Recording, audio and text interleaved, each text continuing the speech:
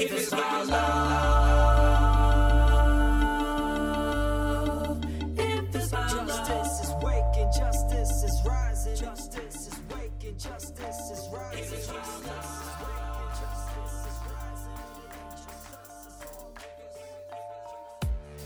Hey, what's up everybody? This is Austin Haynes with the Waking Justice Project, and this is your daily wake-up call. We have a special show planned out for you today, September 23rd, 2019.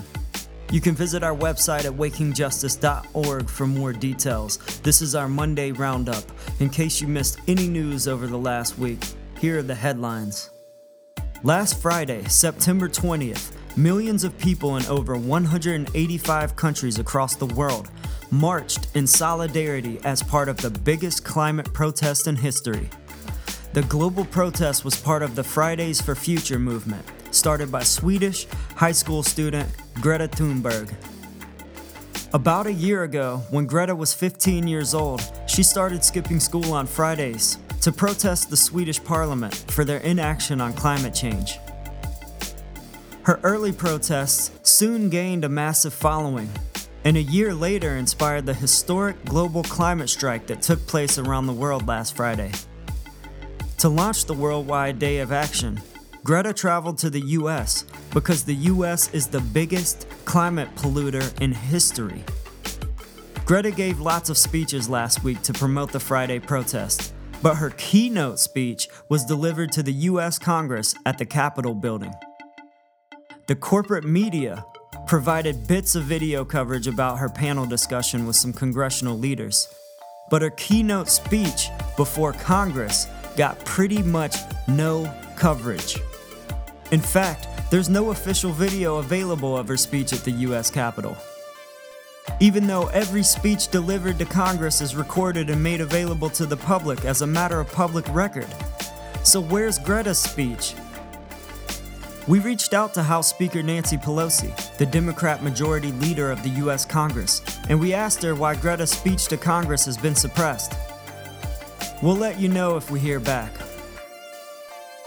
Meanwhile, we found a transcript of Greta's speech to Congress, and it's an inspiring message from a passionate young person, wise beyond her years. A speech everyone needs to hear. So we asked one of our team members, Tamara Berry, to narrate Greta's historic speech, so there would be an audio recording for anyone who wants to hear it. Tamara's a mother of 2 daughters, and she's a new grandmother. She sees the urgency of the climate crisis as a direct threat to her children and grandchildren. She knows their future is uncertain at best, and it's what motivates her work with the Waking Justice Project. So here's Tamara's narration of Greta's speech before Congress. My name is Greta Thunberg. I am 16 years old and I'm from Sweden. I am grateful for being with you here in the USA, a nation that, to many people, is the country of dreams. I also have a dream that governments, political parties, and corporations grasp the urgency of the climate and ecological crisis and come together despite their differences and take the measures required to safeguard the conditions for a dignified life for everybody on Earth. Because then, we millions of school-striking youth could go back to school. I have a dream that the people in power, as well as the media, start treating this crisis like the existential emergency it is, so that I could go home to my sister and my dogs, because I miss them. In fact, I have many dreams, but this is the year 2019. This is not the time and place for dreams. This is the time to wake up. This is the moment in history when we need to be wide awake. And yes, we need dreams. We cannot live without dreams, but there's a time and place for everything, and dreams cannot stand in the way of telling it like it is. And yet, wherever I go, I seem to be surrounded by fairy tales. Business leaders, elected officials all across the political spectrum, spending their time making up and telling bedtime stories that soothe us, that make us go back to sleep. These are feel-good stories about how we are going to fix everything, how wonderful everything is going to be when we have solved everything. But the problem we are facing is not that we lack the ability to dream or to imagine a better world. The problem now is that we need to wake up. It's time to face the reality, the facts, the science. And the science doesn't mainly speak of great opportunities to create the society we always wanted. It tells of unspoken human sufferings, which will get worse and worse the longer we delay action, unless we start to act now. And yes, of course, a sustainable, transformed world will include lots of new benefits. But you have to understand, this is not primarily an opportunity to create green new jobs, new businesses, or green economic growth. This is above all an emergency, and not just any emergency. This is the biggest crisis humanity has ever faced. And we need to treat it accordingly so that people can understand and grasp the urgency. Because you cannot solve a crisis without treating it as one. Stop telling people that everything will be fine when in fact, as it looks now, it won't be very fine. This is not something you can package and sell or like on social media. Stop pretending that you, your business idea, your political party or plan will solve everything. We must realize that we don't have all the solutions yet. Far from it, unless those solutions mean that we simply stop doing certain things. Changing one disastrous energy source for a slightly less disastrous one is not progress. Exporting our emissions overseas is not reducing our emission. Creative accounting will not help us. In fact, it's the very heart of the problem. Some of you may have heard that we have 12 years, as from January 1, 2018, to cut our emissions of carbon dioxide in half.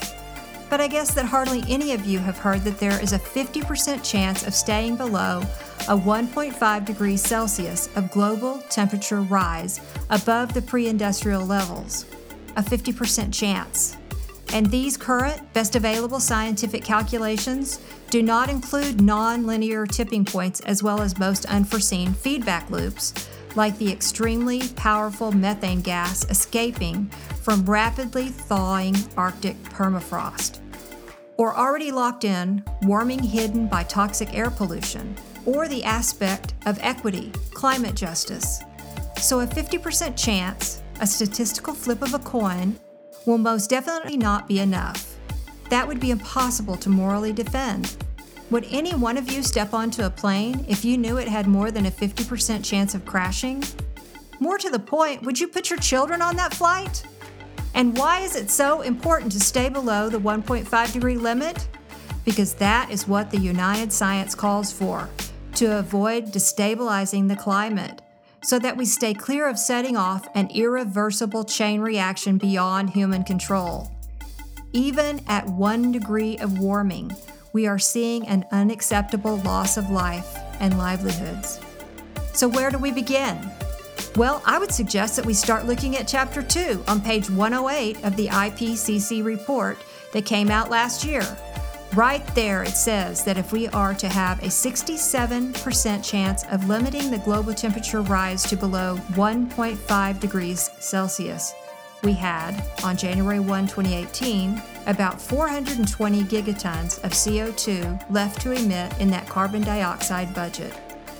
And of course that number is much lower today, as we emit about 42 gigatons of CO2 every year if you include land use. With today's emissions levels, that remaining budget is gone within less than 8.5 years. These numbers are not my opinions. They aren't anyone's opinions or political views. This is the current best available science, though a great number of scientists suggest even these figures are too moderate. These are the ones that have been accepted by all nations through the IPCC. And please note that these figures are global and therefore do not say anything about the aspect of equity, clearly stated throughout the Paris Agreement, which is absolutely necessary to make it work on a global scale. That means that richer countries need to do their fair share and get down to zero emissions much faster, so that people in poorer countries can heighten their standard of living by building some of the infrastructure that we have already built, such as roads, hospitals, schools, clean drinking water, and electricity. The USA is the biggest carbon polluter in history. It is also the world's #1 producer of oil. And yet, you are also the only nation in the world that has signaled your strong intention to leave the Paris Agreement. Because, quote, it was a bad deal for the USA, close quote. 420 gigatons of CO2 left to emit on January 1, 2018, to have a 67% chance of staying below a 1.5 degrees of global temperature rise. Now that figure is already down to less than 360 gigatons. These numbers are very uncomfortable, but people have the right to know, and the vast majority of us have no idea these numbers even exist. In fact, not even the journalists that I meet seem to know that they even exist, not to mention the politicians. And yet they all seem so certain that their political plan will solve the entire crisis. But how can we solve a problem that we don't even fully understand? How can we leave out the full picture in the current best available science? I believe there is a huge danger in doing so. And no matter how political the background to this crisis may be, we must not allow this to continue to be a partisan political question. The climate and ecological crisis is beyond party politics. And our main enemy right now is not our political opponents. Our main enemy now is physics, and we cannot make deals with physics. Everybody says that making sacrifices for the survival of the biosphere and to secure the living conditions for future and present generations is an impossible thing to do. Americans have indeed made great sacrifices to overcome terrible odds before. Think of the brave soldiers that rushed ashore in that first wave on Omaha Beach on D-Day. Think of Martin Luther King and the 600 other civil rights leaders who risked everything to march from Selma to Montgomery. Think of President John F. Kennedy announcing in 1962 that America would choose to go to the moon in this decade and do the other things, not because they are easy, but because they are hard. Perhaps it is impossible, but looking at those numbers, looking at the current best available science signed by every nation, then I think that is precisely what we are up against. But you must not spend all of your time dreaming or see this as some political fight to win. And you must not gamble your children's future on the flip of a coin. Instead, you must unite behind the science. You must take action. You must do the impossible, because giving up can never, ever be an option. Thanks, Tamara, and thanks to Greta Thunberg for that inspiring speech to the U.S. Congress. And huge props to Greta and her amazing team for organizing the historic worldwide protest last Friday. As we've stated before, we agree that protest marches are vital to rally public opinion, but we know that such protests without real leverage is not enough to challenge the corporate elites who now control all levers of democratic reform in America.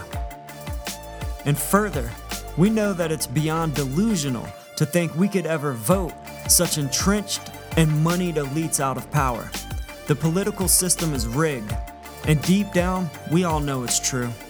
That's why targeted consumer boycott is our best and only real leverage against this corporatocracy. If you want to learn how all of us in the work of global justice can join together in strategic boycott and force this corporatocracy to the people's bargaining table to end all of this oppression and corruption and to save our planet, please visit our website at wakingjustice.org. Check out our About page and listen to our first podcast. We're running out of time. Join us. Peace. You must be involved in the struggle for freedom and justice. If it's about love, if it's about justice is waking, justice is rising. Justice is waking, justice is rising. If it's about love, justice is rising. And it ain't just us, it's all of us. Justice is waking, justice is rising. And it ain't just us, it's all of us. If it's about love, May every soul unite, tend the fire and let old coals relight. I'm a citizen of the world and we fight for the rights of everybody to live a truly free life. Red or yellow, black or white, left or right, gay or straight, human or animal, all life. Cause what matters is what is in common. If you know it, stand tall and keep dropping the knowledge. justice is waking, justice is rising. And it ain't just us, it's all of us. If it's about love.